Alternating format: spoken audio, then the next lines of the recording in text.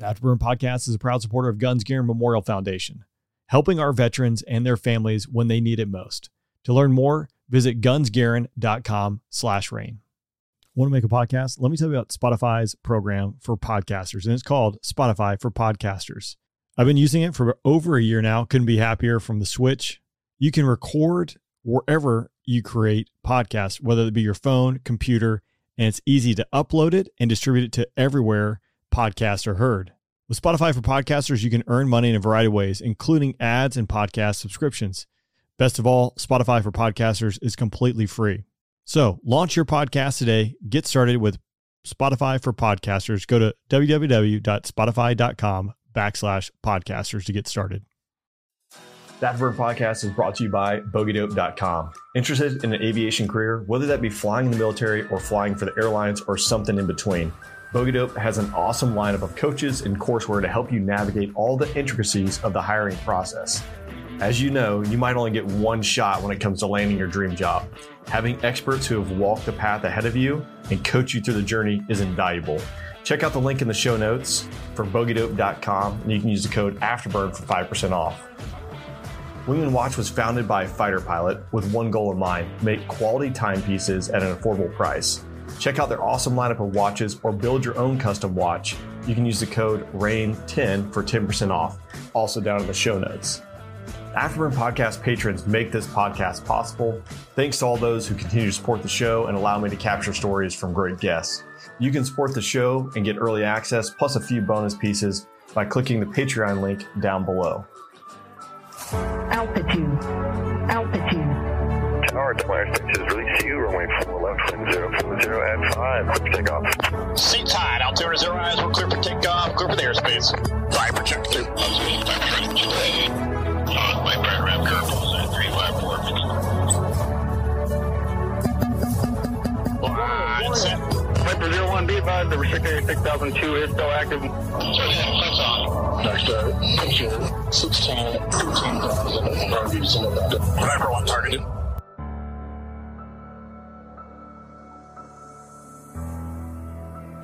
My guest today is retired Lieutenant Colonel Jack Trimble. He entered the Air Force as a Weapons System Officer, or WISO. Shortly after training, he was flying combat missions over northern Vietnam.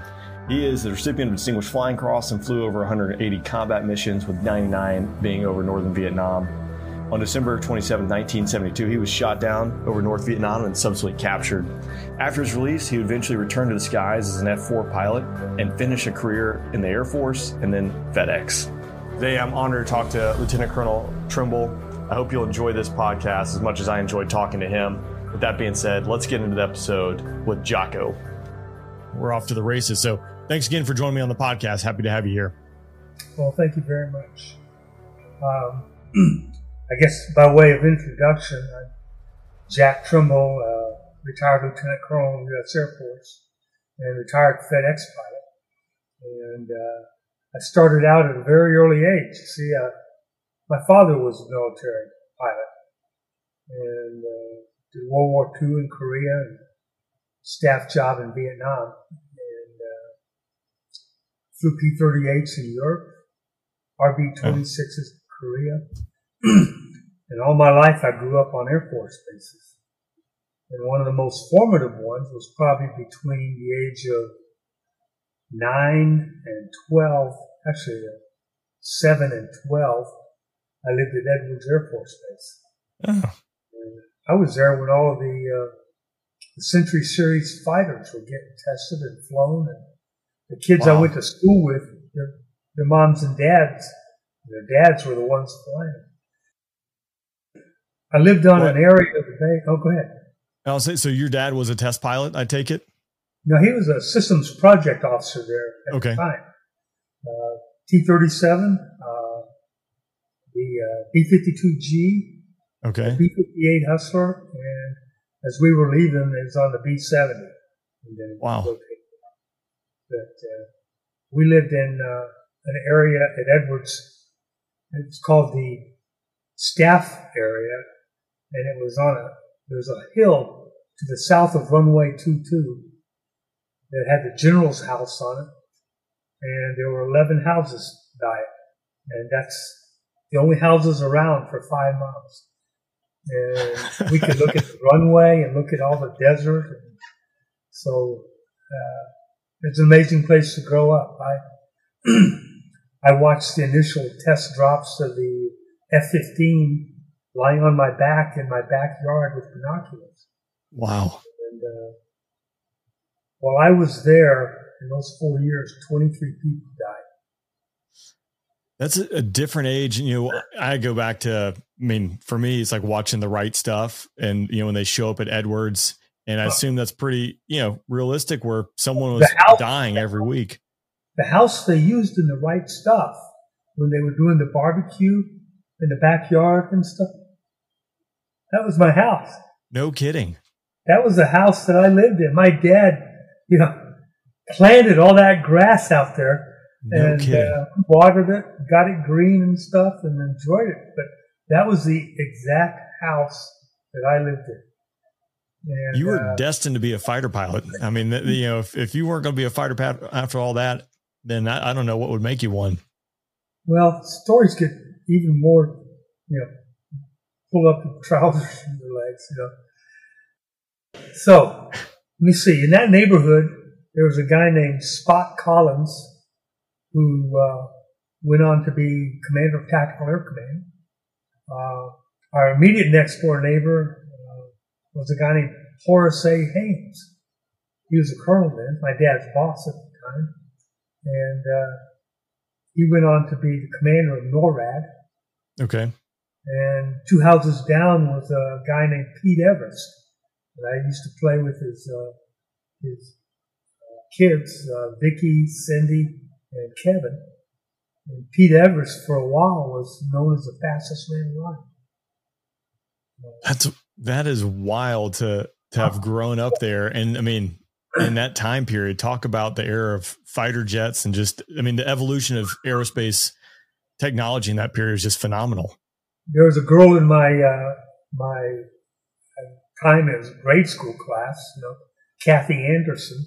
Her brother Jim was a year ahead of us and stuff, and that's Jim Anderson, the World War II ace, who's 102 years old now.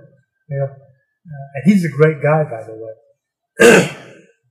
I mean, I'm telling stories more about my childhood than anything, but I came home from school one day, and my mother said to me as she went out the door, in a very stern face, she said, "There's been a crash."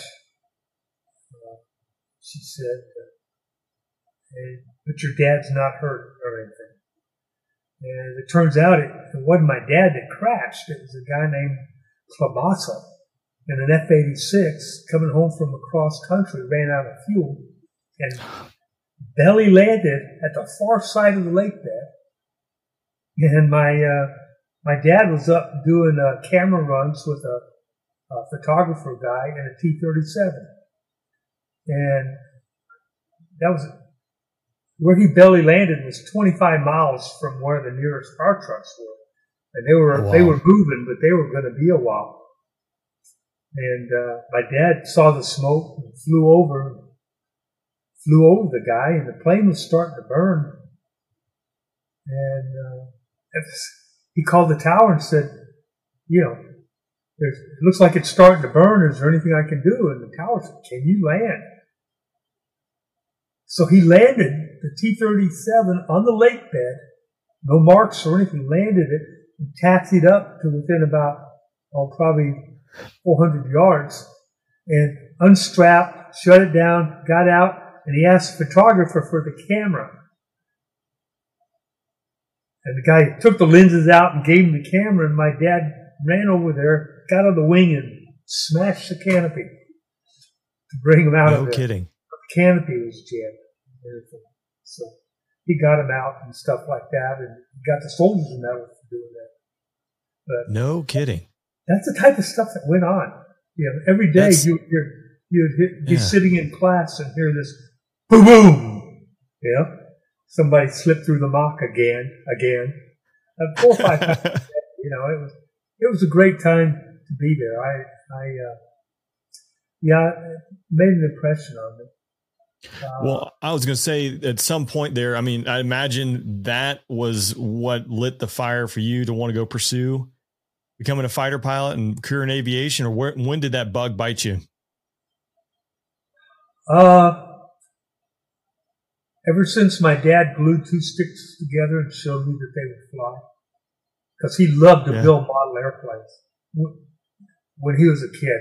In the 30s, they built them from scratch, you know, and it was something that he showed me that, hey, we can glue these two sticks together and make them wings, and here's how you balance it out so, you know, it's stable and it would fly. And it was just, yeah, and of course, around those type of children, all of them were like that.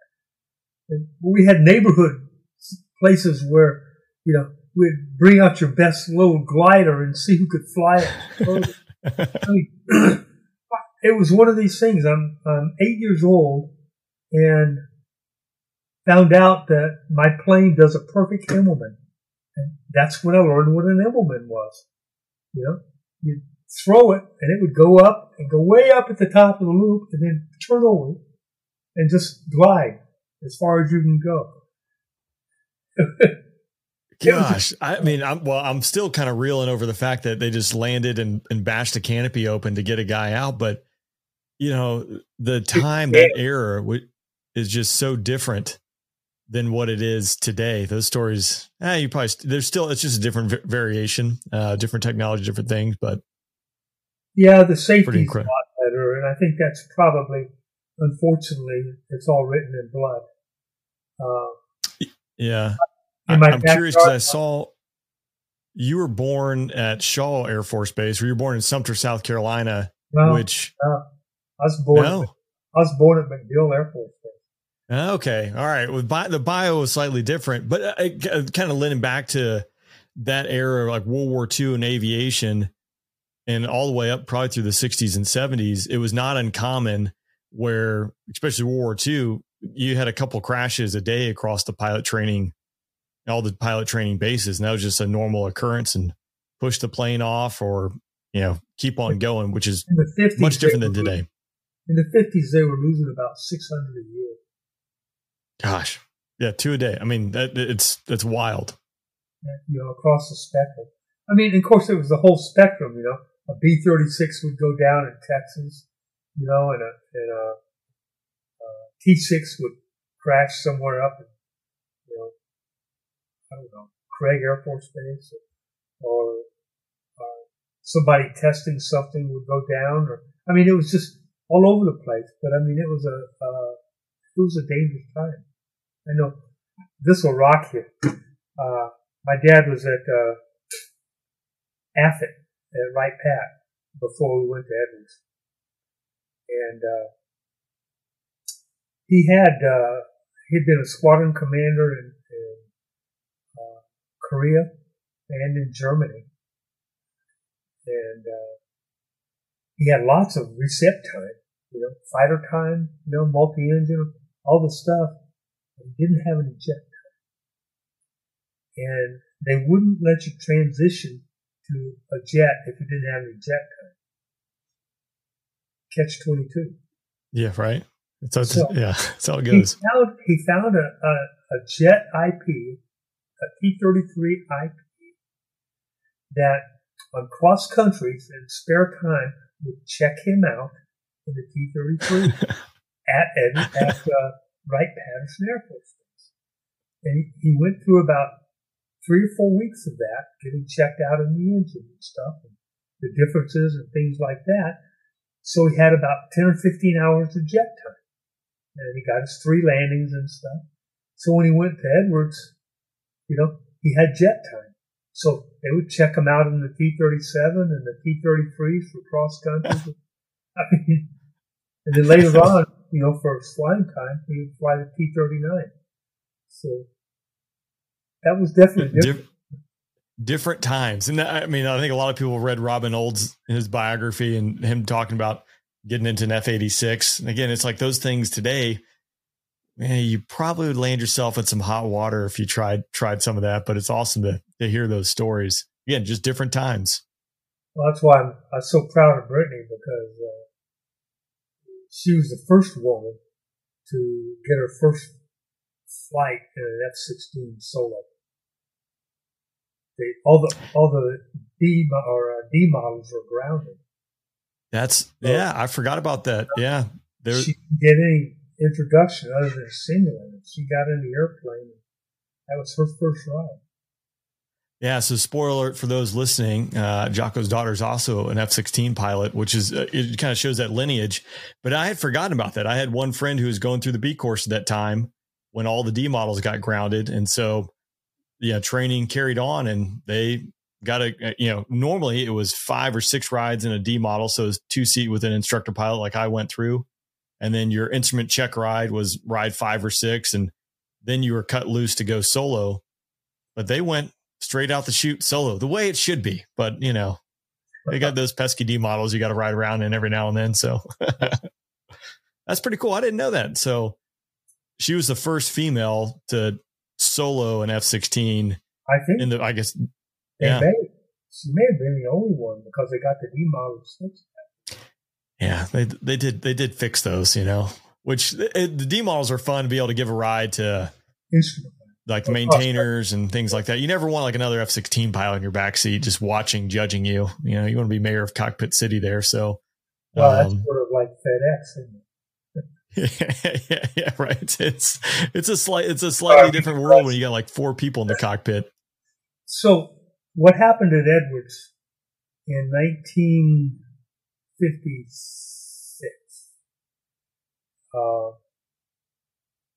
The Air Force Academy opened in 55, and there were 3 or 4 people from Edwards that became cadets. Okay.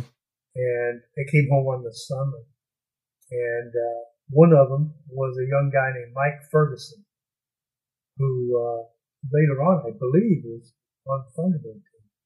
But now, were those enlisted, or were they like high school, like graduated high school, and then like the first class of the academy? First class. They were sons of Edwards.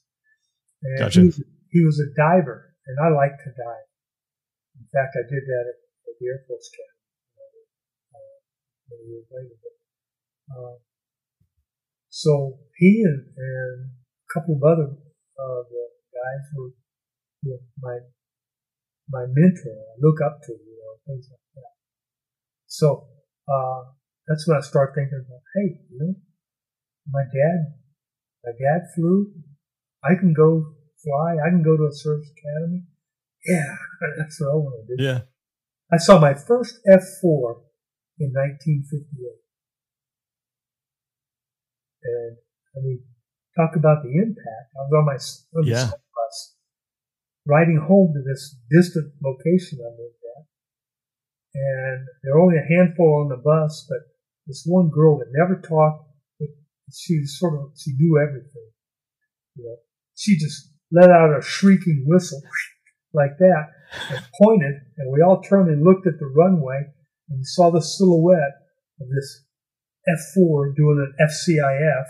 And it just came straight at the bus and went straight up, full after me. That's awesome. Probably then I said, I want to fly an F4. Yeah, sold. How about it? That time frame, I've had a few other gentlemen who were flying in Vietnam about the time you were flying. Mm-hmm. And I always ask, because much different than it is today, where if someone goes to a restaurant, it's not uncommon that someone will anonymously buy their lunch or say, at least, thank you for your service, et cetera. The time period you're serving slightly different than today. Was that ever a thought that crossed your mind with going to join? Was it not a factor? What was playing into your psyche then? You mean as before I went into the Air Force? Before you went into the Air Force, and just given the nature of what the country was going through, both socially and political. Well, the Korean War is over, and it's still in the shadow of World War II. Everybody had parents that served, or uncles, and so the military wasn't on anybody's back still. There was no anti-military. Okay, they were just people that served abroad. got to play with neat toys if you want to look at that. The thing that I think I could say there, my perspective is skewed very much. It's skewed because I grew up on military bases. Everybody I knew was either a dependent or, as an adult, was somebody in the military. So I assumed the world was divided 50-50 between military and civilian. So, it was a real shock when I got out in the civilian world and stuff and found out that nobody had ever been in the military. And stuff like Right. that. The anti-war stuff didn't start until the Vietnam era. and I would even say maybe later in the Vietnam era. My basic philosophy had already been formed. Gotcha. We're going through, because you went going to the Air Force Academy, correct? During that time period, did you start seeing any of that anti-war sentiment, or was that still? I mean, I imagine you were right there in the thick of it. I enlisted in the Air Force in 1965. Okay. Went to the prep school at the Air Force Academy for a year. Got an appointment. So from there through the time I, probably, 1982, there was always this sort of unwritten tension. I can remember going back to the Pentagon and being told, wear civilian clothes. And at Luke Air Force Base, we were told not to wear your flight suits home. Change them. Really? It's such a different time period. And to me, what just biting off there, the fact like Luke at that time, I mean, Luke is now, it's built up, Phoenix has expanded all the way to the edges of the town of Surprise there. And now I'm blanking on the other ones, but back in the day, Luke had to be out there in the middle of nowhere, far away from everything almost. It was about 35 miles from Glendale. I think it was Glendale or Greendale. I can't remember. Yeah, I buy Glendale. I'd buy that. And it was just road. 4 lanes. Yeah. It was just road. It took 45 minutes for me to get to work. So I was doing 90 miles a day going back and forth to work. Gosh. I went to pilot training, by the way, at Willis. I wasn't. They closed all the good ones. Yeah. I wasn't always a pilot. I went to the Air Force Academy, and I went to nav school and became a Wizzo in the F4, and that's what I was when I flew combat in Southeast Asia. So, and that's, I know, so obviously go to the Air Force Academy, then become a Wizzo weapons system officer. Where did you do your training for? Where was Wizzo training at that time? The Wizzo training was at George Air Force Base. And of course, the nav training was at Mayfield. Okay. Up in Northern California. So. How long was that checkout? At George? That was 6 months. From the time you graduated, Air Force Academy, and then you're showing up, and go through navigation, Wizzo training, to when you're now forward deployed. I mean, that was a relatively short time span. From the day of graduation to the time I reported to Udo in Thailand was just shy of, 70. So I reported in late March of 72. So I graduated in 70. So it was 2 years and some change. That was June of 72. June of 70 when I graduated. So June of 72 would have been 2 years. So it was about, 20 months. Okay. I had 2 years. And then I guess for my comparison, graduated the B course and then show up to Shaw, get assigned a squadron, integrate into the squadron, and then you deploy as a squadron. Is that the same process that was happening then, or is once you graduated, then you're forward deploying to backfill, or are you showing up to base X, Y, or Z, integrate into the squadron, and the squadron up and deploys together? How was that working then?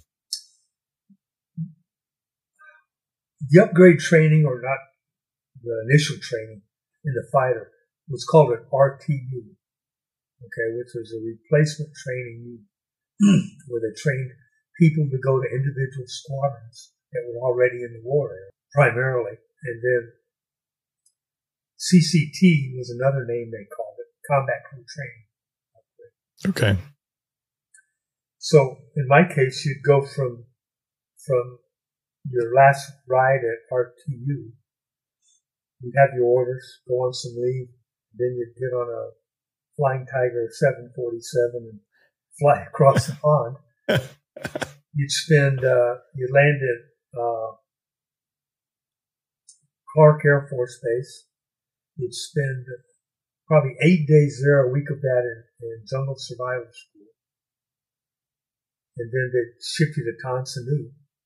You'd go to Tansanut and check into theater, essentially what it was. And then they'd say, okay, tomorrow morning you got a 1:30 that's going over to Thailand. So, that's about it.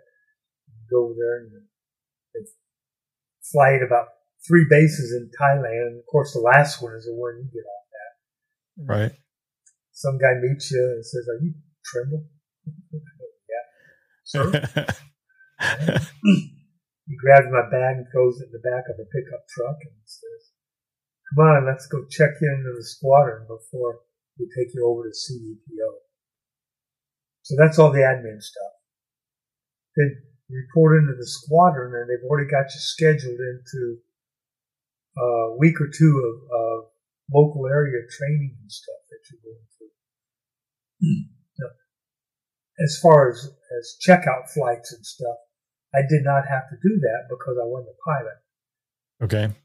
They would just put me in the back seat, maybe on an orientation ride with an instructor pilot, and we'd sit down and talk about different things, getting all your bit checks done and some of the procedures and stuff like that, and some of the local ones that they had figured out. And then basically you sort of, you weren't combat checked out yet. You had to go through a series of flying missions. And each one is a combat mission, but the guy would write out a grade sheet on it. No kidding. And so on your 25th mission, then they would give you a check ride. And he'd say, okay, you're good. You don't need to have any more of this stuff. And that's 25 missions across the line. That's not like simulated training missions local. Yeah, they were what we call,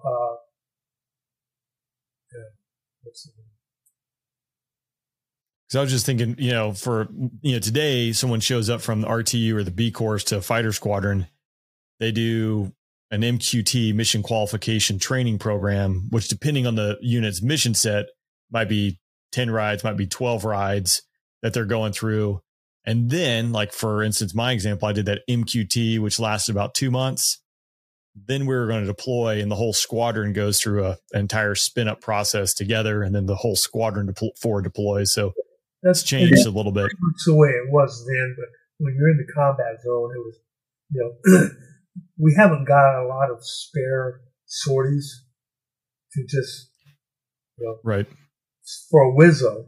And what they would do is they'd send you on basically a route pack 1, which, not route pack, MR3, MR1, which is targets in South Vietnam. Okay. You go down there and do close air support, or you possibly may try and, hit something down around the corner. I got there, and from the time I left Travis Air Force Base, flying to Clark Air Force Base, that was on March 30th. Actually, it was on March 29th. Okay. As I went over the date line, I lost the 30th of March. And when I landed, it was the 31st. The North Vietnamese launched their offensive on the 30th of March. And when I landed, everybody's going, "Oh my gosh, the Huns are at the door." Yeah. We got Sams in Laos and Chapone. We've got, they're coming across the DMZ. They're attacking Saigon. And I'm going, it wasn't like that when I left. Maybe it's because I'm just closer to the war now. But that wasn't the case. Everybody was starting to scramble. So the checkout was pretty quick. In 8 months, in the 8 months that I was flying there, I had 186 combat missions. Wow. That's incredible. And I was going to ask, July 18th, 1972. So, I mean, you've only been there for a little bit. You were awarded a Distinguished Flying Cross. Can you talk a little bit about that story? Does that pop back up into your mind? Oh, yeah. Very much. That's a good story, by the way. In fact, I told that story to the 13th and 14th Attack Fighter Squadrons at Masala.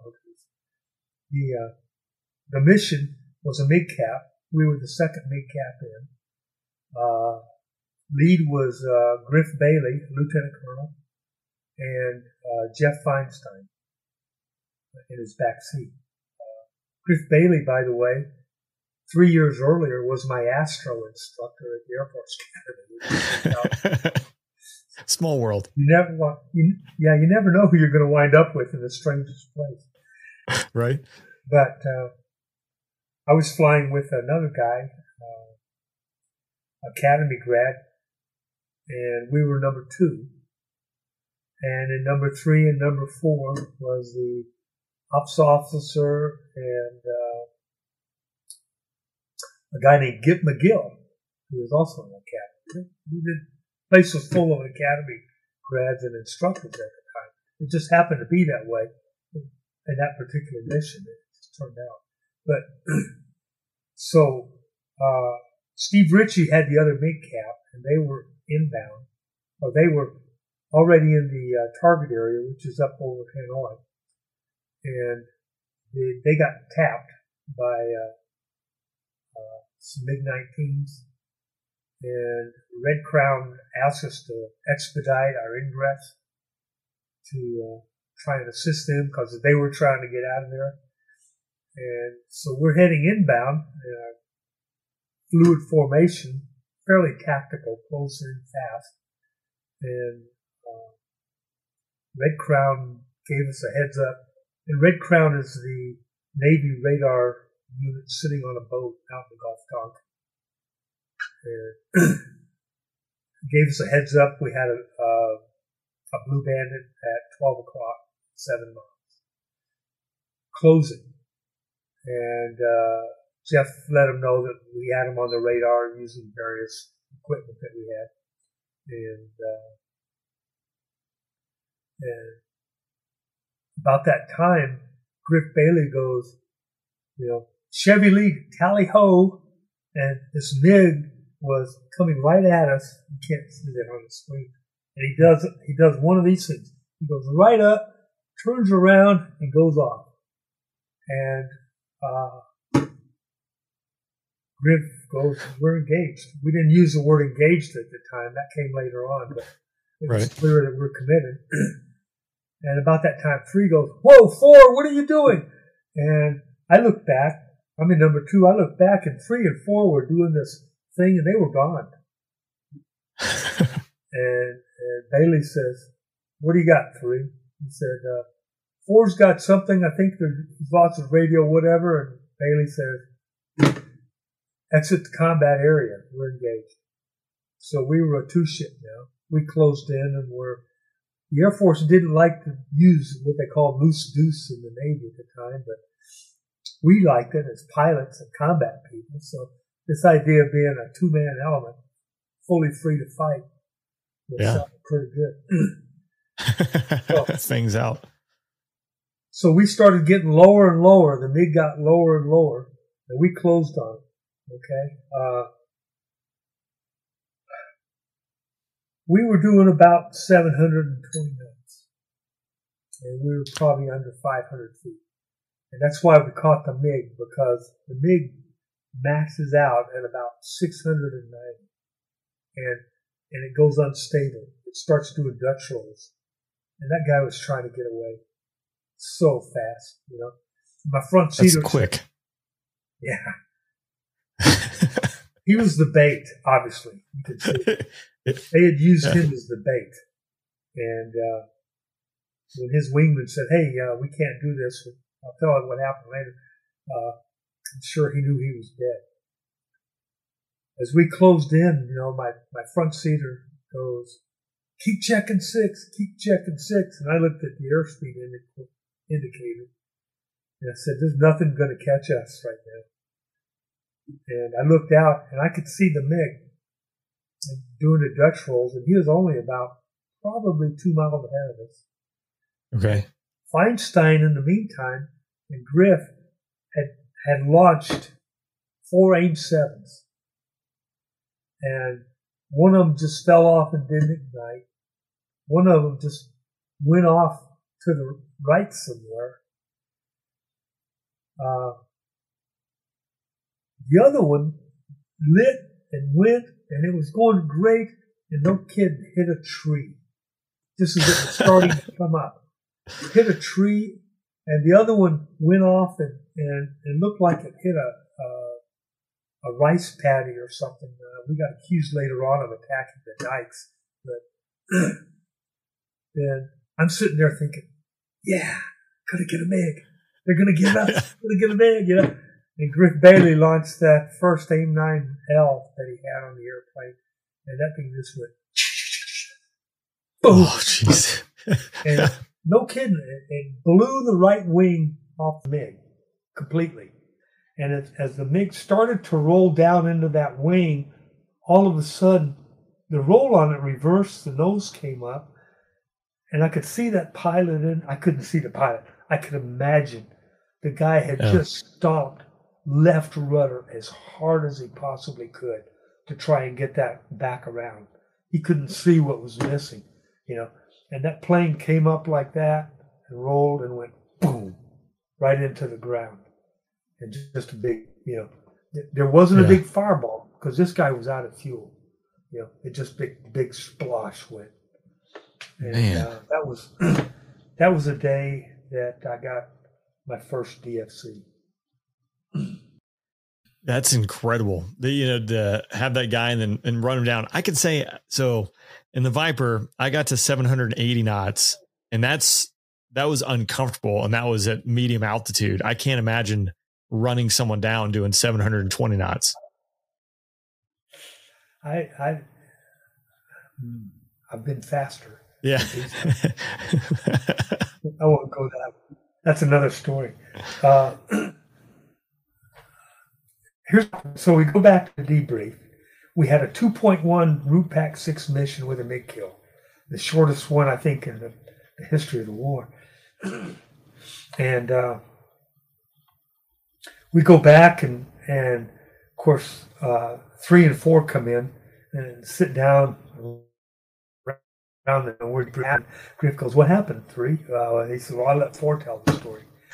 So they were on the commit, you know, they're doing everything right, and the Wizzo in number 4 looks back up high at about 8 o'clock, and what he's got is 2 MiG-21s on a diving turn coming in behind us while we're going after the MiG.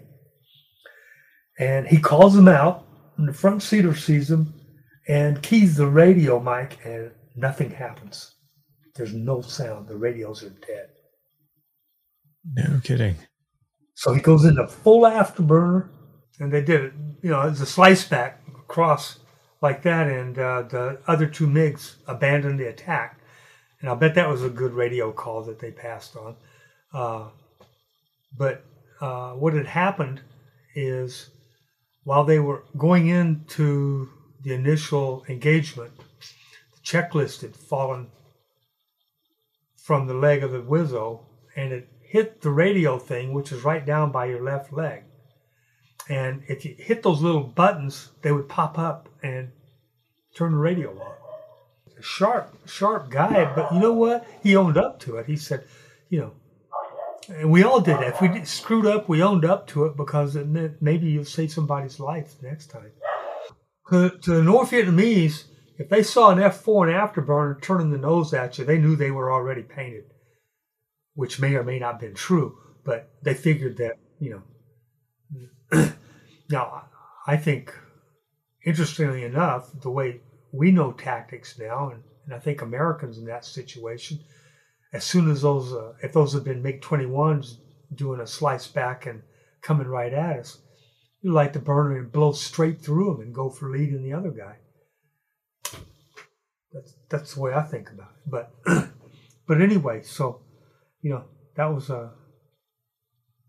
what that one was all about. If you were in a flight that shot down a MiG, you got a DFC. Even if it was an accident. That's just the way they did it. I mean, I say that. I mean, that's ingracious because, everybody, it takes everybody in the flight, especially in this case, in a lot of ways, to get it done. I mean, if you went on the heroics of this thing, the guy that ought to get the Silver Star is number 4, who put it in afterburner and broke into 3. He was the first lieutenant at the time. I assume, never having been in that situation, but how do you attack that? I imagine you got a job to do, but you're seeing the air picture, the surface-to-air missile threat that's probably growing and intensifying day to day. And then, like you said, you're losing buddies. It's pretty busy time, but do you just put your head down and charge forward, or how'd you attack that? Well, the days weren't normal then. It was especially in May of 72, I got almost 72 hours of flying. And right. The reason was because I'd only been there a month and I was, checked out air to ground and whatever. We would fly triple bangs down to Saigon, take off from Udorn, loaded wall to wall, hit a tanker, fly into the An Lac Road area, which was north of Saigon, coming out of Cambodia, talk to a FAC. He'd give us guidance on a target.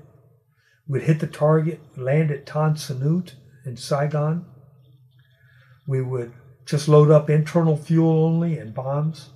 We'd go out, hit another target, and then we'd fly back to Tan Sanut, take a full load of fuel, load up of bombs, and then we would fly north up toward Da Nang and hit targets working with a FAC or working with an ABCCC, an airborne command post on Sky Spot or something like that with the other bombs that we had, and then we would fly back to Udorn, maybe hitting a tanker if we needed to. So it was it was a long day. You'd get probably 6-7 hours of flying time just in that one day, and I did that all through May. We hadn't really started going back north yet. I got there on the first week of April, and it was April 10th was the first time that the U.S. went back over North Vietnam, Hanoi area, since 1968. So that was the beginning of Linebacker 1. And it ramped up from there. There wasn't really a typical day. It was brief, fly, debrief, eat, go to sleep, get up about 11 o'clock at night, go check the schedule to see if you're on it, go back to sleep, get up at 3:30, go brief, get ready to go. I was, 1,000-meter stare. I mean, everybody was like, but it was important. And we were losing guys. We were losing people. Excuse me. On April 10th, when they first went back, Udorn shot down 3 MiGs. And everybody was cheering and way. That was happy. 2 days later, we went back, and the 13th lost an airplane, and so did the Triple Nickel. I think probably on the Triple Nickel, the squadron commander, Kittinger, was shot down with a classmate of mine in his back seat. And in the 13th, we lost Dennis Wilson and Jeff Harris. And it was just, they're out in a 4-ship, doing their standard fluid 4 and thinking that they've got this all figured out. And the next thing somebody knows is they look back and there's 2 MiG-19s camped on the back of 4, just pouring 30 millimeters into a 37 millimeter.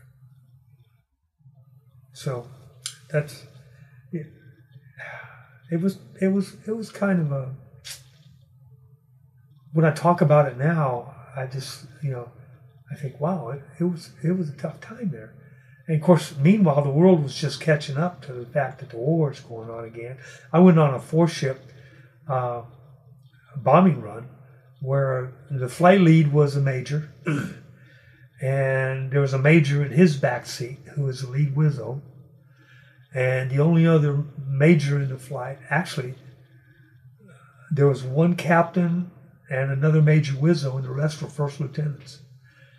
And it was young, And in late August, we started getting all the help coming over from TAC, people that had flown before and stuff, and were coming in and, trying to get their last leg in before the war was over, I guess is what they were thinking. So it was, basically you kept your heart in your pocket and your eyes open and just survive. You get through one day and you go to the next and say, okay. Within a fighter squadron, the last thing you want to be known as is somebody that, is nervous. So you kind of try and put on your poker face, and everybody does. And everybody makes a joke about it and kind of laughs, but not too much. But I mean, I've sat in the arming area watching the backseater and stuff, getting sick before he goes fly. And it's not because he's, had something bad to eat. It's because, he knows we're going up into Route Pack 6, up into the Hanoi area, and he's got a wife and kids at home, and he's thinking about it. I wasn't married, and I didn't have anything like that going on, but the other thing is you go up, you hit a tanker on a 4-ship, and on important missions, they'd send up 5 airplanes to make sure you had a full 4-ship going. And if you were the spare, you're sitting up there hoping somebody breaks so you can go on the mission, And the other thing is nobody that's up there is going to break because they don't want to give it to the spare. Right. What kind of sense is that? I went into a Route Pack 6 mission on 1 generator, 2 generator airplane. I didn't. My pilot did. Yeah. He didn't really ask. It's one of I know you're talking. It's like I always said. There was once I was in the jet and it was running. I mean it would take a lot to get me not to go. Basically like I can't do anything with this piece because it can't drop weapons. You're like, all right, well now I'm useless. But past that, we'll write this up after the sortie. You know what? That went on in World War II, and you can go back and read books, and they did that in World War One. Yeah. I'm flying, man. Yeah. I'm good. Yeah. Maintenance will get this back in a few hours and they can solve it then. But until then, this is my jet and I'm going to work through it. The tempo going into the fall and into the early winter, I imagine it still was pretty busy because I would like, if you're willing to, I'd like to talk about December 27th. Okay, yeah. First of all, at the end of about the 15th of October, there was cessation of any bombing in North Vietnam. We stopped going north. And in the diplomatic side of it, they were talking about, peace initiative or something. Looking back at it now, I'm starting to think maybe it was sort of like a October surprise type of thing for the politicians in the United States, because the North Vietnamese were not anywhere going to do a peace initiative. And right. So we were sitting there and just basically flying missions in the South and relatively low threat, and sometimes we'd do what they call barrier caps. You'd fly up into Laos and just as a two-ship and just act as like a barrier cap, because there'd be a C-130 up there that has got we call them buffalo hunters is the name of the mission, but it had a drone on its wing that it would let loose and it would fly through North Vietnam and take pictures. And then they would recover it out in the Gulf of Tonkin. But you just basically fly around in circles, and when the 130's mission was over, they'd say, okay, you can go home.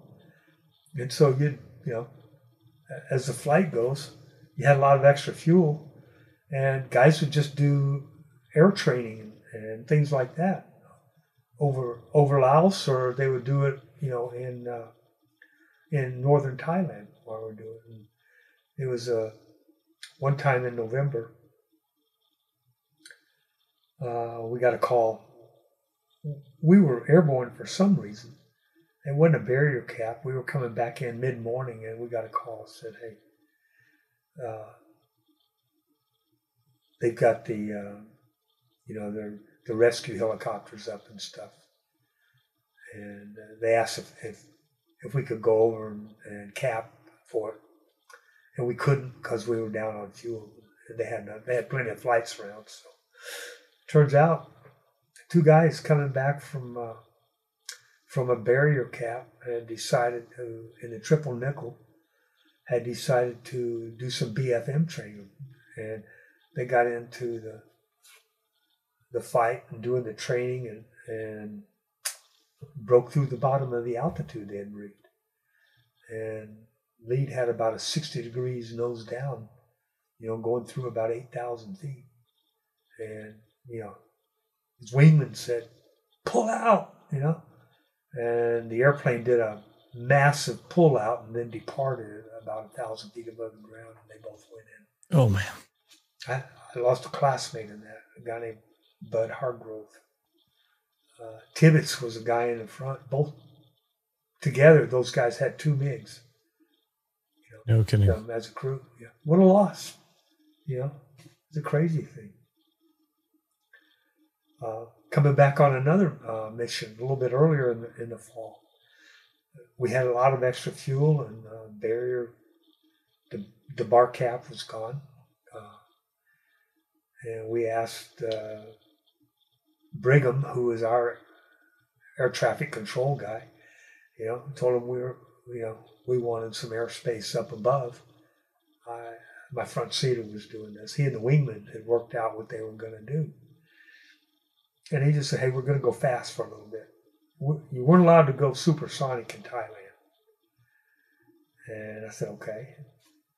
And so he unloads, 2 unloads, lights the burners, and they accelerate, and they slip through the Mach in about 1.3, and we still had tanks on. I'm going, golly.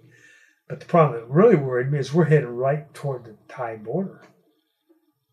Yeah, I said, hey, we can't go into Thailand supersonic. He says, we won't. And he started his nose up. And I looked over, and there goes 2. He's coming up with us. He's about 6,000 feet out. And I saw some pretty dark sky that morning. And I saw 53,000 feet on the altimeter. And Man. I told the front seater, I said, if we lose pressurization, poof. That's it. And he said, don't touch anything. The engines haven't flamed out yet. And they never did. He gently took them out of afterburner once he knew we were in ballistic. But we just dropped back straight down. We must have dropped 2,000 or 3,000 feet, just coming straight down with the tail. And then it swung back and did this nice swing. It seemed like forever. And I looked over, 2 was doing the same thing. It came back. Oh my gosh. I thought, you sit down, you debrief. I was a first lieutenant, I was going, wow. I said, that was high. Yeah, that was cool, wasn't it? I go, yeah, maybe. It depends on your definition of cool. It was cool now, Yeah. But, so that's when I learned. I sort of learned that adage that I've used in the back of my mind all my life. It's how would you explain that to the accident board? And it sits there. That's it. I think the more experience you get, and especially when you get put in these scenarios, I always envisioning how the accident report's going to start to read, and it's like at any one of these points, someone could have stopped this chain reaction that would have prevented this mishap from happening. And I think it's just, as you get a few more laps under your belt, you start realizing like, and as you point to these stories, the Air Force, there's a lot of things you can't do. And I think it's lessons learned in blood. Yeah. A lot of the stuff, combat sorties today, if you're drop everything and the jet's clean, like you're probably not going to go do BFM because you haven't done BFM in 4 months. You're going to wait till you get home and everyone's going to kind of go through a requalification training, to kind of do it right. So you don't put a jet out of control or do something. Ideally you don't put a jet out of control. Well, they codified everything in the BFM training. Later on, as I went back through in the front seat and I went through the various training scenarios and the things, they realized that the BFM training was killing a lot of guys. There were people in Spain that were killed, because the guy didn't call, he called disengage, and that's when the whole Air Force said, hey, from now on, the terminology is knock it off, knock it off, knock it off. Because disengage sounds like I'm engaged. And, guy lost him in the sun, and the next thing he had a mouthful of airplane. But, you're right. So coming into December, we were all kind of sitting there going, I wonder what's going on. And then on the 16th, there was a briefing. Selected group of people went in, had their briefings and stuff, and then, came out. And they weren't allowed to talk about what was going to happen. And I said, okay. But I decided I'd go over to the chapel that night. It was packed. The chapel was packed. And I knew what was going on. And talked to a good friend of Wizzo of mine that was on the first strike in with the B-52s and stuff. And I was on the next strike in the next night going in. So through those, it was about 9 days before I was shot down. I was flying the night strikes going in until I had to abort on one. And that put me into a cycle to go into the day strike just on crew rest. And they were loading everything they had on every airplane they had. Some guys were going up into North Vietnam with one heat missile and one functioning radar missile. Because everything else was already loaded on the airplanes, all the other airplanes and stuff. And that's war. I'm sure the Russians are finding that out. Yeah. But the day I was shot down was the 27th of December. And we took off out of Udor, and the mission was to escort, a 4-ship escort of F-4s for 24 A-7s that were going up to hit a target it was actually to the northwest of Hanoi, about 11 to 15 miles out of Hanoi. It was an intelligence complex center that they wanted to hit. Well, I thought it was strange because the A-7s carry A-9s on them, and even if they have bombs, they can defend themselves pretty well. But Yeah. so we were up there, and it was we took off from Udorn and waited for the A-7s to check in, and we waited for 2 hours. And then the A-7s came up on the radio, said they weren't going to go to the tanker, just to meet them at the, there's a geographic point that we had, the fish's mouth is what it was called, and just meet them there. And the tankers were going to drop us off there, meet them there, and we'd go into the target. And so that worked out. Joined up, and here you've got these, you've got 4 ships of A-7s. As a matter of fact, I think what they had is 4 6-ships is what they were flying in. And they were just heading in, and, we checked in on frequency, and we could hear the beacon going off. Some American somewhere had, been shot down. And headed on in, about, 5 minutes toward Hanoi. The Red Crown called lead and asked if he could split up his flight because he's got MiG activity north of Hanoi, and he wanted to use lead and 2 and leave us to escort. So we did that, and we split up as a loose deuce group now rather than the 4-ship. And lead and 2 went off to do whatever they could help Red Crown with.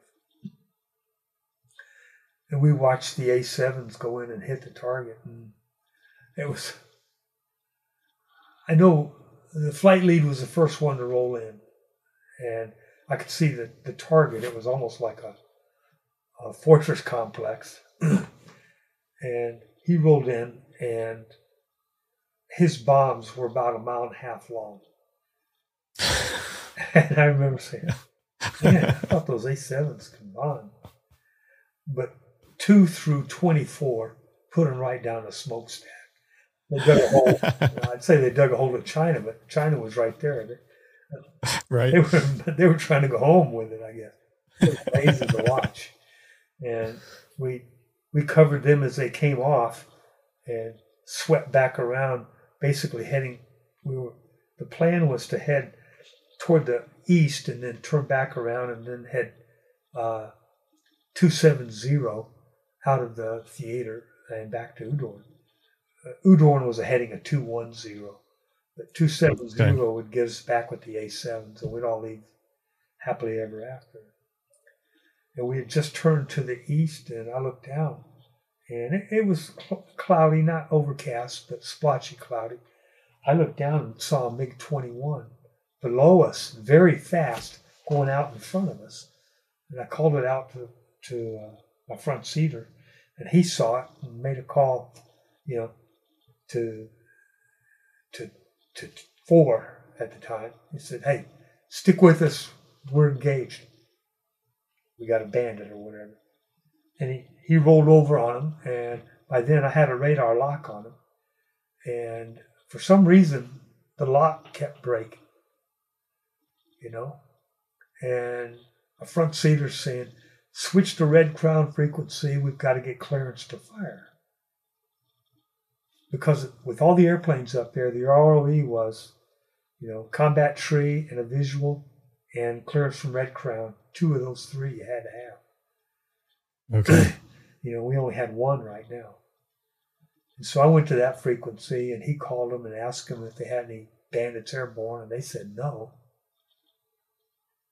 And I'm sitting there saying, I got a full system lock, and it would break, and it would break. And what I thought he was doing was auto-acking it on the throttle to try and put it in the pipper.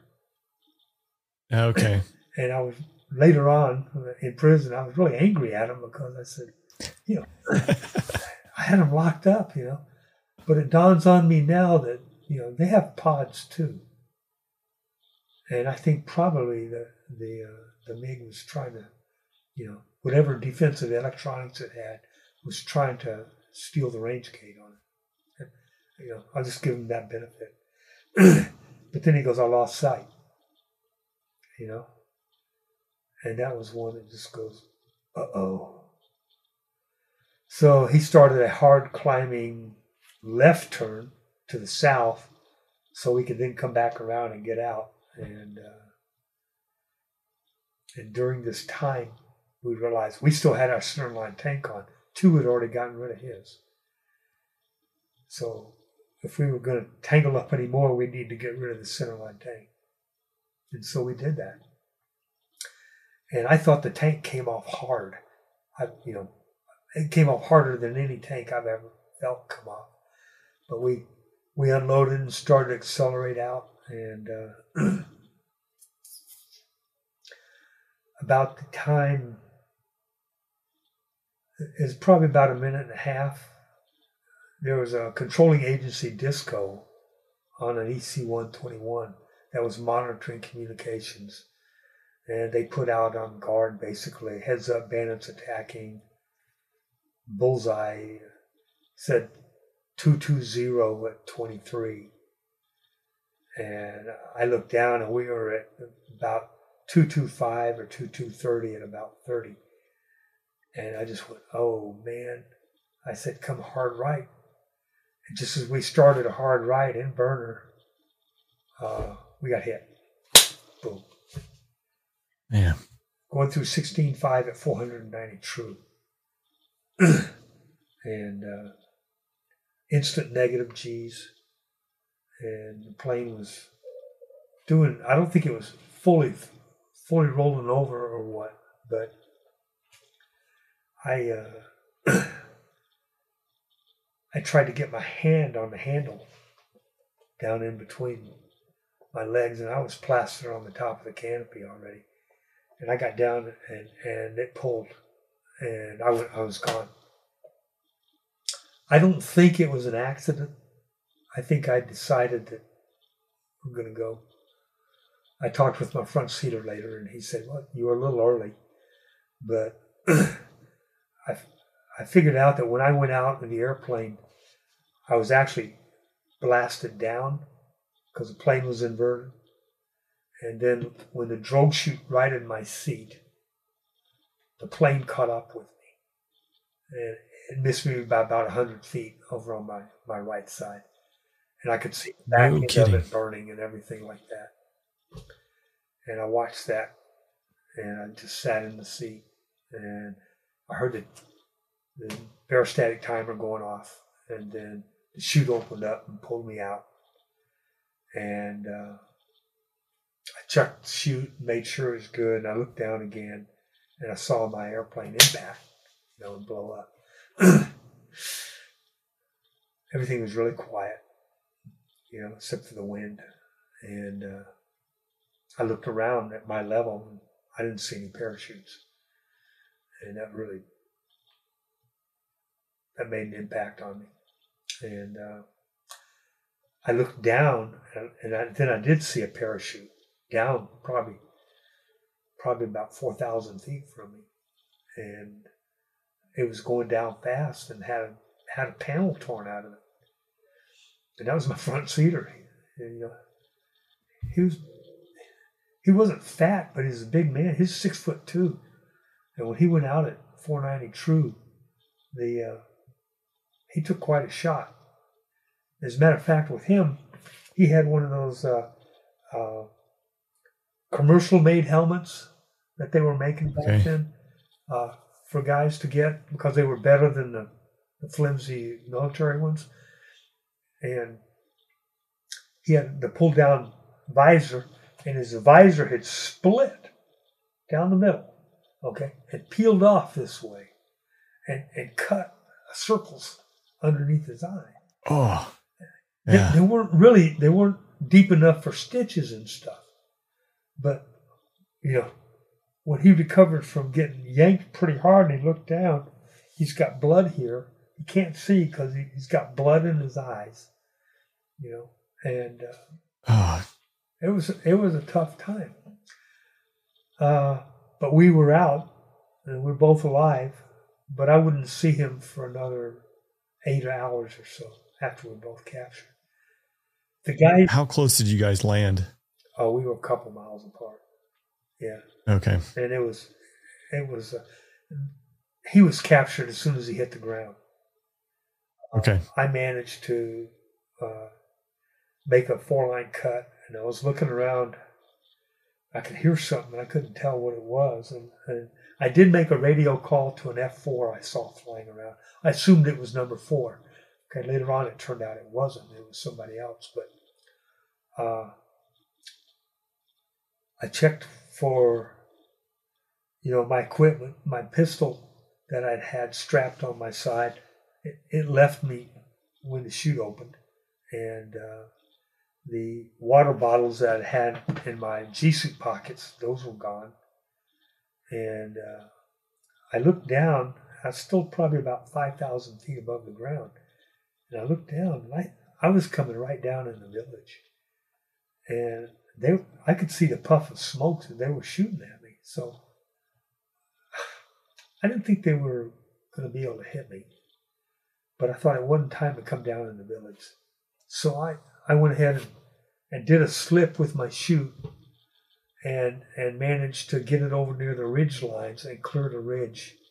And then I could see the ground coming up. And I just put my knees together as tight as I could. And I put my arms up and I put my visor down and I just looked out at the horizon. I was waiting for that tree impact, that I was going to clobber, or I was going to hit some rocky piece of karst that was sticking up. And the branches started swishing around, and I came to a nice gentle stop, hanging in the chute. And I put out my right foot and touched the ground. There was just like a wave of relief. I can get real religious about this for a moment, but it was like, sometimes things happen, but I really felt someone was taking care of me. And I checked my equipment real quick because I had seen the villagers running towards that ridgeline, and I heard them coming over the top.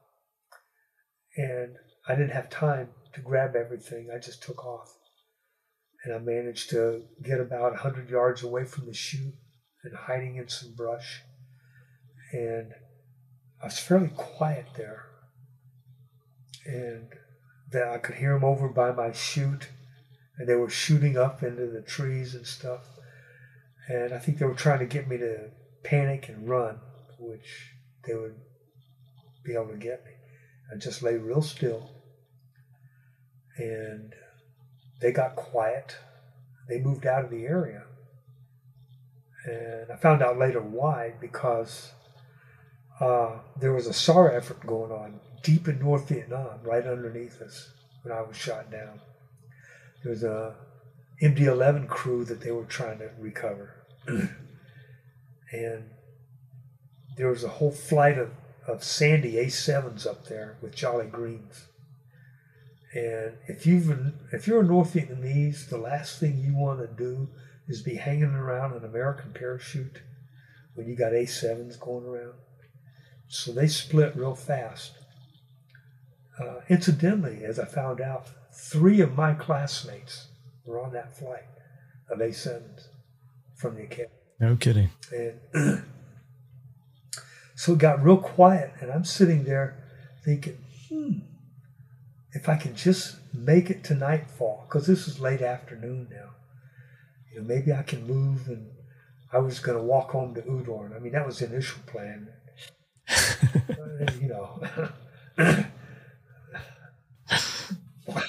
Optimistic. I didn't have any plans before that. Right. This is sort of planning and on the go. And then I heard a just on the fly. Snap, a little farther away. And I didn't move, but I could look up. And I saw 2 guys walking through the, I could say jungle, but it's not jungle there. It's like a tropical forest type of thing. I could see them walking through, and they're doing the high step, walking very quietly. They didn't have any insignia on. They weren't dressed in militia uniform. And my impression was that these are snake eaters. But I wasn't about to expose myself to them. I don't know. They looked like that to me, the way they were going. Really? And I just let them walk by. One of them walked within about 8 feet of me, and I swear we had that moment of eye contact. But he just kept right on going. And I honestly do not know who I saw out there. I have gone into the community, the Delta Force community, the Navy guys, things like that, to find out, well, did you guys have anybody in there? And I thought maybe they had somebody in there, you know, with the SAR effort that was going on, but they go, no. So I just lay still, got quiet again. I did make a brief radio call to say that, basically that I'll come up at midnight on radio. And then put that away. And then I heard some more twigs and stuff. And I looked up again, and here come 2 Vietnamese walking right toward me. It was a farmer and his ancient mother are walking across this brush area and stuff to see what all the commotion was. And they walked right on me. They stumbled on me.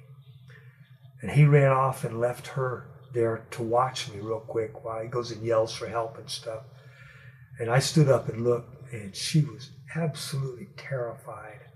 But I knew there was no way I was going to get away from her, you know, without hurting her. Right. And that was a John Wayne moment for me. You know, what would John Wayne do? He's not going to hurt a grandmother. I resolved that, okay, I'm captured. And I took my cack bush, the paper cack thing we use for code and stuff, and I ripped the paper out, and I started digging a hole, and I buried that in there. And in the meantime, there were people gathering all around. And somebody said, I swear he said it in English. He said, "Get up."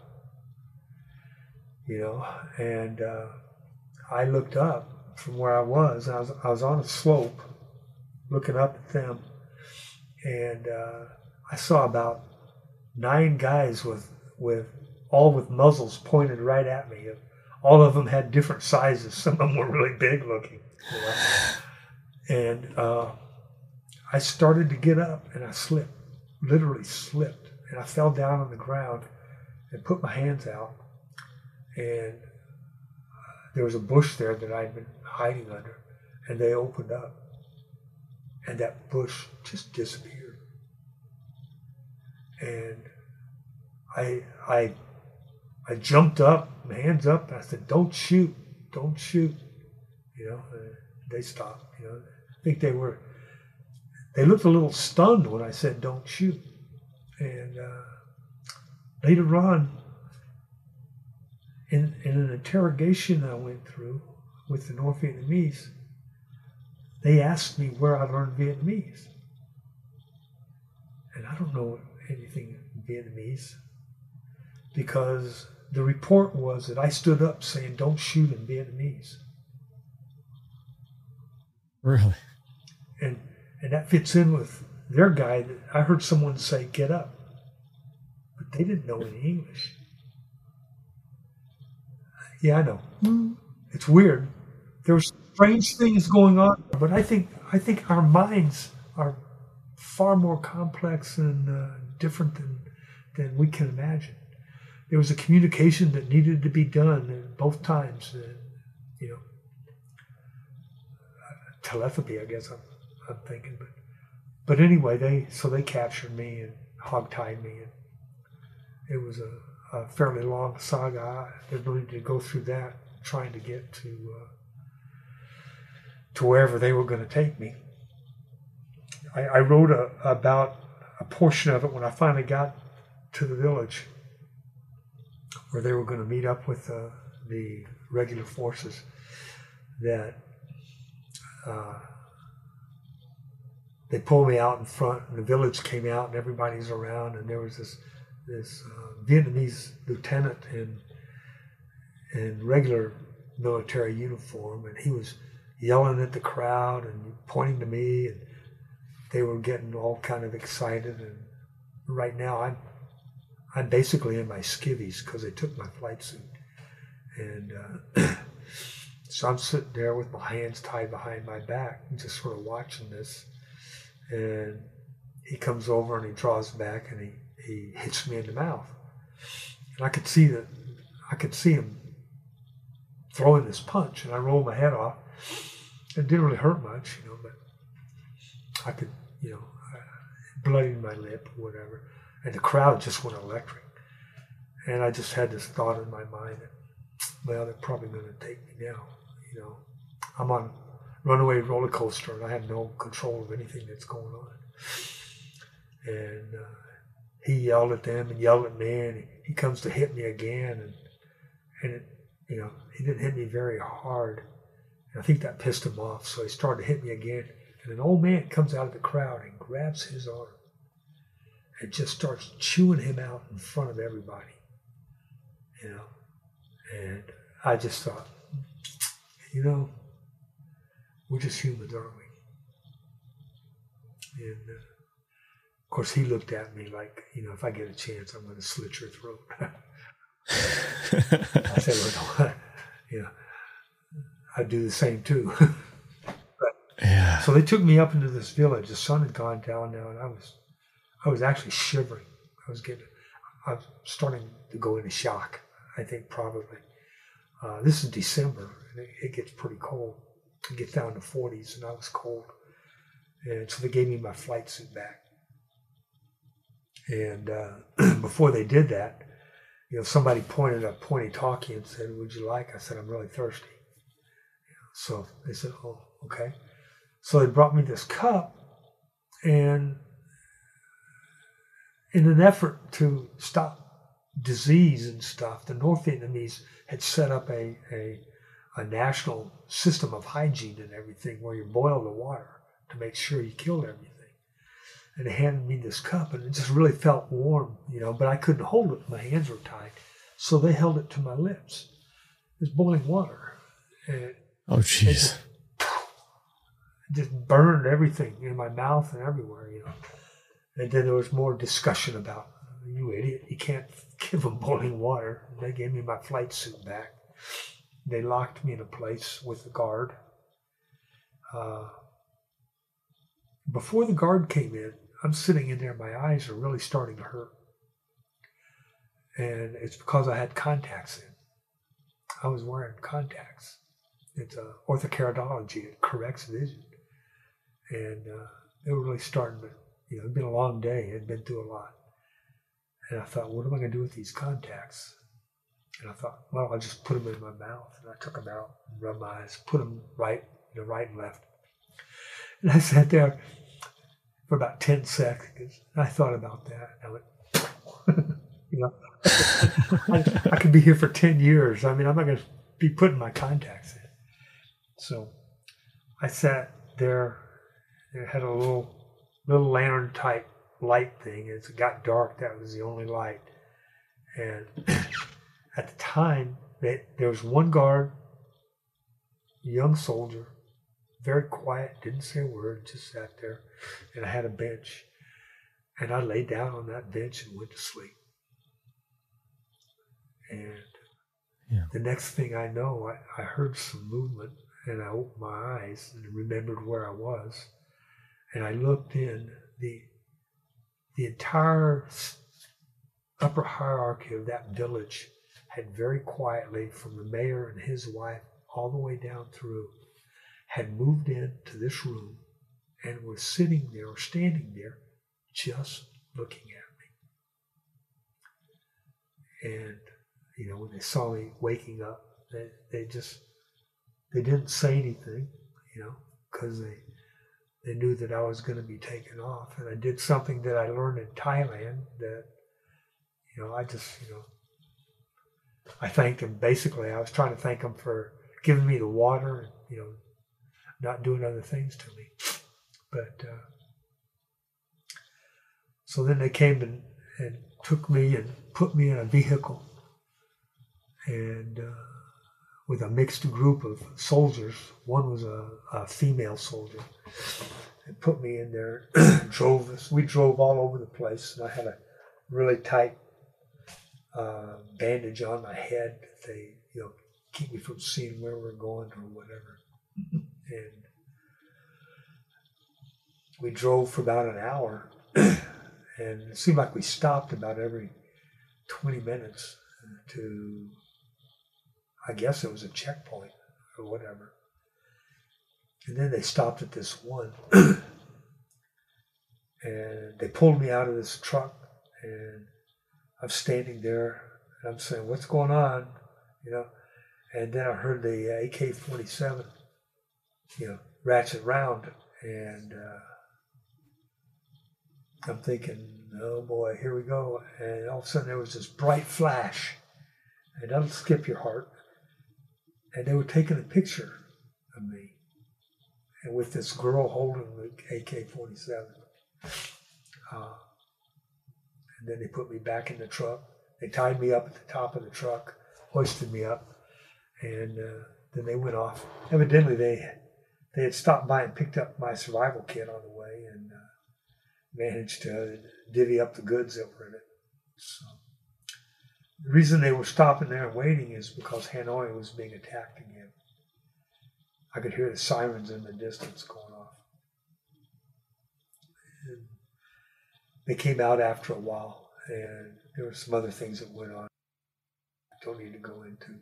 Anyway, they took me out of the truck, and they walked me down this gravel road, and I was barefoot. It really hurt. And there was another truck down at the bottom of this waiting, and they threw me back in there. And just as I was getting up into this truck, I looked underneath my blindfold, and I saw my front seater sitting there. He was blindfolded too. Wow, was that a good feeling? Man, he made it, And I wouldn't see him again for another 4 hours. But I tried to talk to him, and somebody hit me with something. I said, "I'm not going to talk to you anymore."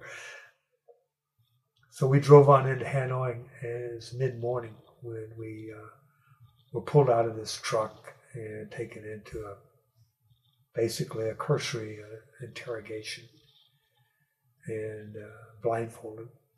And then I was put in a room by myself. Found out later on that we were in the Hilton, Hanoi Hilton. Jeez. So that's pretty much what happened on December 27th. Yeah,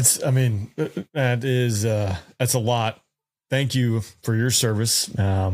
It's something that, nowadays that has been fortunate that it's not something that happens on a routine basis. I think probably Desert Storm was the last time we really had POWs, but it's always the forefront. And I know that was more common then. I don't want to, I don't want to skip across it. If you want to say anything, absolutely. I can appreciate the sensitivity of it.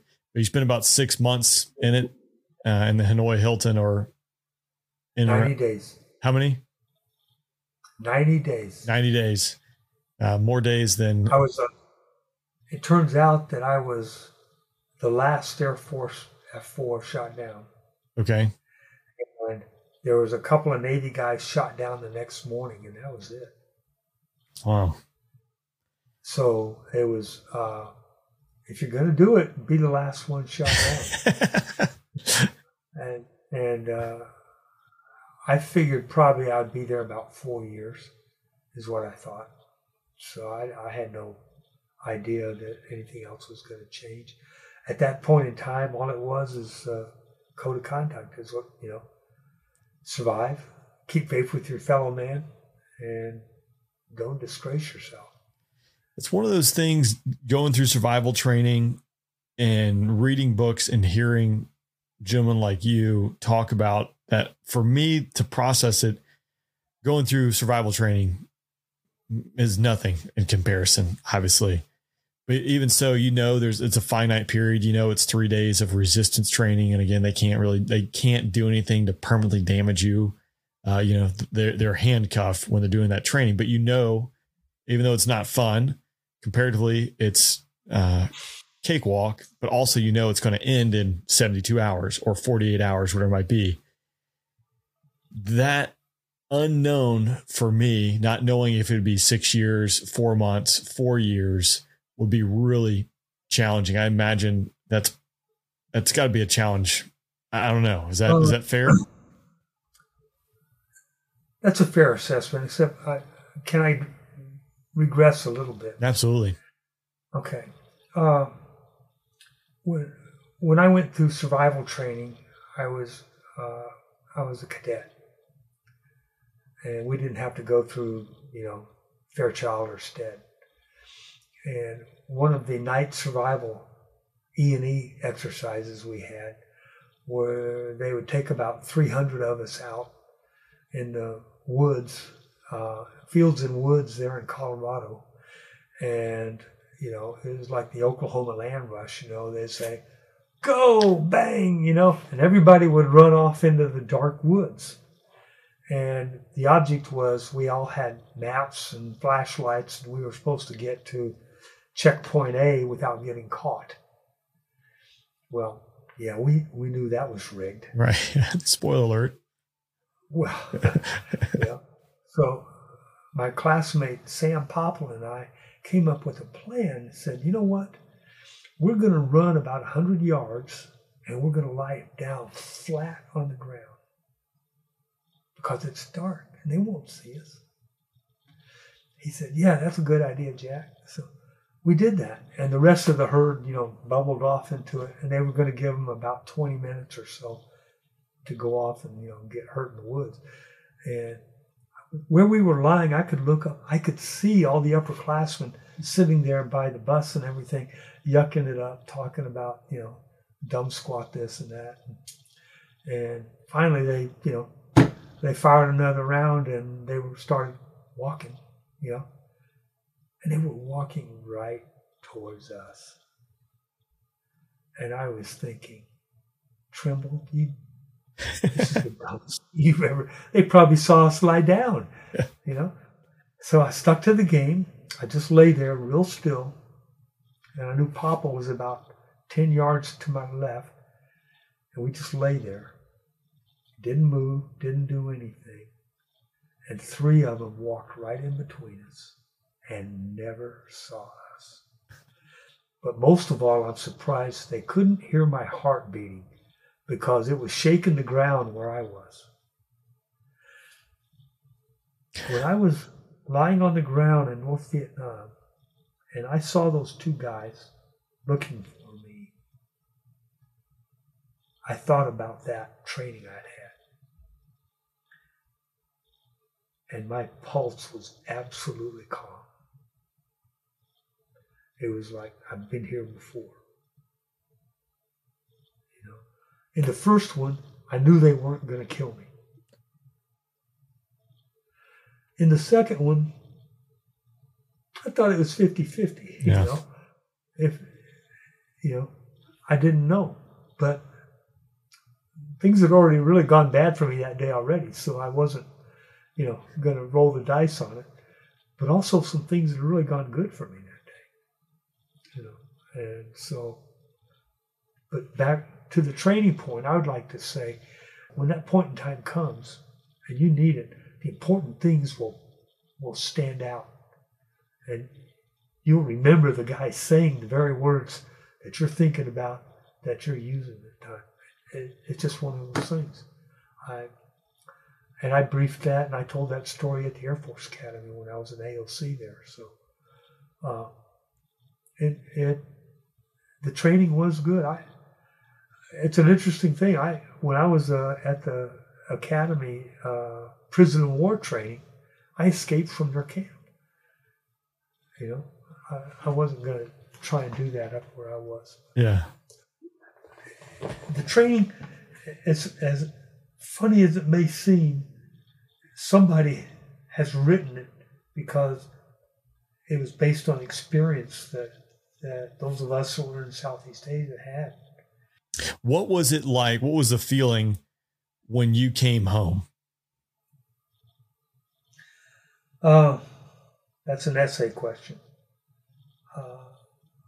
Very happy, obviously. All of us getting out of there was the big thing, but I don't think any of us were quite ready for the groundswell of reception that we were going to receive.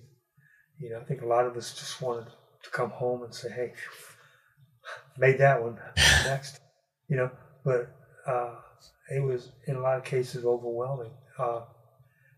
I can only speak for myself. I've talked with some of the other guys that were there a short time, like I was. There were 28 of us that were linebacker 2-time frames that were there only for a few months. And then there were the guys who had been there for a year. And then the next POWs had been there for 5 years or more. Gosh. So there was a gulf of the new guys and the old guys, And I think a lot of us new guys felt like we haven't really earned these accolades. It's the old guys. That's why I basically got my orders changed from Holloman Air Force Base to Udon, Thailand, because I wanted to go to Southeast Asia in the war. And so it was a time to work through things. I mean, I couldn't,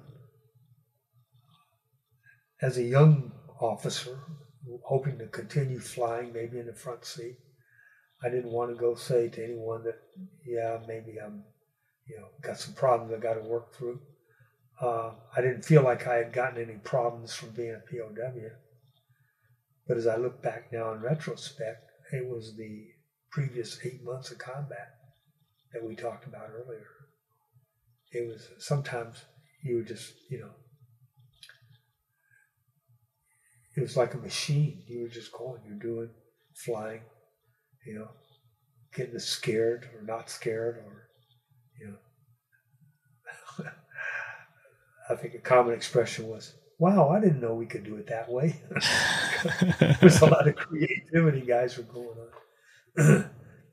Learning about, different flight lead techniques that guys had, and, how many times can, combat mess up your day when nothing goes right. I think that probably impacted me the most.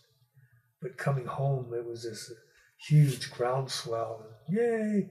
And yet, I had been there long enough, or I'd been there short enough time where I was in the meat of all the anti-military revolutions and stuff. May of '69, I was still a cadet when they had, the Ohio, Kent State shooting. And it was, soldiers getting beaten up everywhere. And I don't know, it was a tough time, but it wasn't just for me as a POW coming home.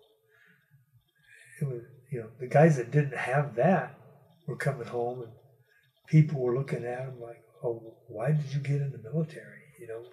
Gee, when are they going to let you out? And if you tell them, well, I'm going to stay in for a career, and they go, whoa, where are you going? Right. You know what? I see that now.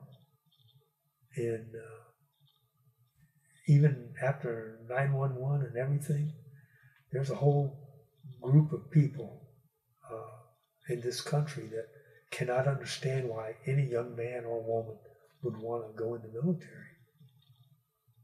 And, when you want to get out early, before the war starts, and I'm going, the best place to be in the world is in the military when the war starts. Right.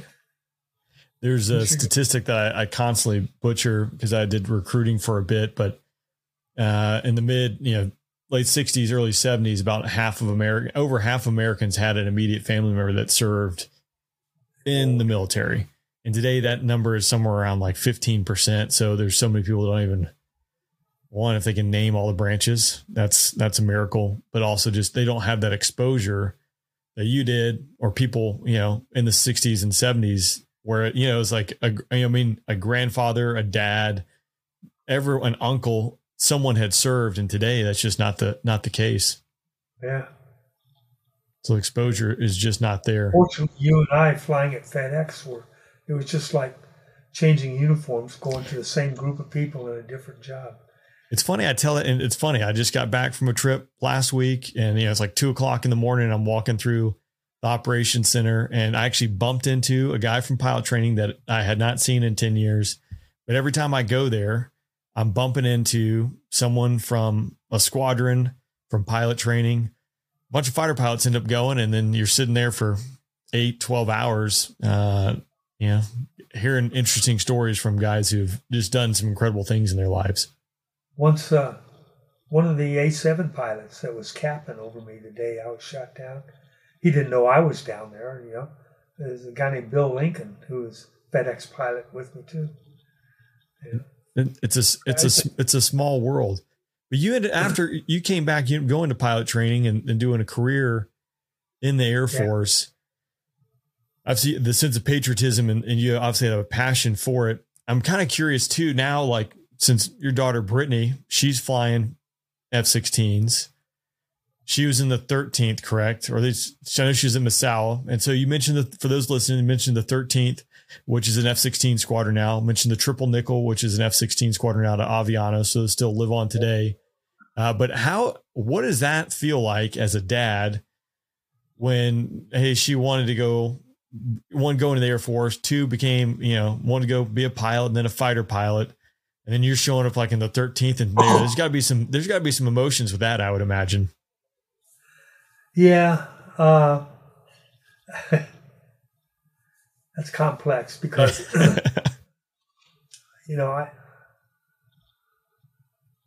Brittany went to a very, very fine school here in Memphis, girls' school. Very, all-rounded curricula and stuff. And she was looking into colleges, and I said, how about applying to the Air Force Academy? And she goes, yeah, I don't think so, Dad. And I said, well, how about if you could decide to go or not, but go ahead and apply anyway, because the experience of interfacing with your congressman and doing the applications and finding out, where you stand and stuff is worth the experience, even if you don't decide to go. And she said, okay. And they scarfed her right up. And she said no. So I said, okay. And she went off to a very liberal arts Boston college. Not Boston College, but a Tufts University up in Boston. And I thought maybe I was going to get a doctor or somebody like that out of this, She's really, really smart. And after about 2 weeks there, she calls up and she goes, Dad, I looked into this ROTC here. I think I'm going to go ROTC. And I said, Tufts doesn't have an ROTC. Are you kidding me? It's the last place. She said, yeah, but MIT does. And, they take in all the other people that in the area that want to do it. And then I kind of dropped the hammer on her. I said, do you know that if you had told me that 2 weeks ago, before you signed into college, that the Air Force would have given you a full ride? Oh, would have been nice to know. But the ROTC folks gave her a full ride, or pretty near a full ride for the last 3 years. Nice, yeah. So that was good. She was a cadet wing commander and a distinguished graduate. It's funny that the guy that gave her the sword at her graduation ceremony at Tufts was General Miley. Okay. Or Mealy, I guess it is. Yeah. Interesting. But she woke up every morning, got up, get ready. And if you see the painting on the back wall, okay, that was drawn by a guy named Rich Klein. at Holloman back in 1982. Okay. And I bought one and put it up there. So she saw that. And also a T-38 painting and stories of my dad. That's a P-51B recce version my dad flew above it. And so she was around it. I've got pictures of her sitting in a FedEx 727 when she's 5 years old, sitting in the left seat. I don't know why she suddenly decided to do that. I mean, certainly I was very proud, obviously, and as I should be, and I was. But I think I didn't force her to do that. I let her go, and it was okay. It was fine, you know. So she made her choice. She did all right. She's doing all right. Yeah. I can imagine. You know, I got a 7-year-old he's all about jets and things like that, and wants to be a fighter pilot. Well, that's why he wants to fly the Viper. I'm like, buddy, by the time you get there, you'll be shooting those things down as drones. You know, it's just that's the future. But well, sir, I really want to appreciate you taking the time today.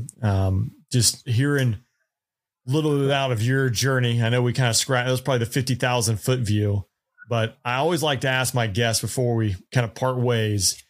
You know, if you found 15, 16-year-old Jocko walking down the street, is there any advice you would give him? Tell him to do something different, or hey, do this instead of that? That's a hard one. Yeah, it's often not a softball. You know, I sometimes give people a warning about this, but you know, no, it's not I wouldn't say don't do this or go do this. Is I probably tell him, you know, something that he wouldn't listen to me because, you know, he's 16 and I'm 75. You know,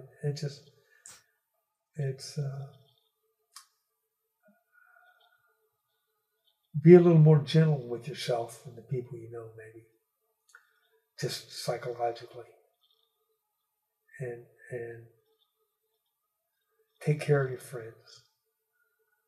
They're the people that are most important. And no mission or no job is worth hurting your family. That's what I'd say. Not that I was able to live up to those myself, but at least that's it. Yeah. That's sage advice. I think a perfect way to round this out. And you're not the first person to highlight the fact that 15 or 16-year-old you probably wouldn't listen to you. So I was like, that's actually a valid point. I don't think I would have listened to me. So yeah, interesting. Well, sir, thank you very much. Again, I appreciate you taking the time and just sharing your story. Thanks, John. And you know what? I can call you Rain, I guess. I can tell FedEx stories too. I'm sure you have a few FedEx stories. Maybe we'll stop, hit record. I don't know. Yeah, you can stop record. I'll tell you something. Yeah. But anyway, you got to go. And thank you for your time. And good luck. Thank you, sir.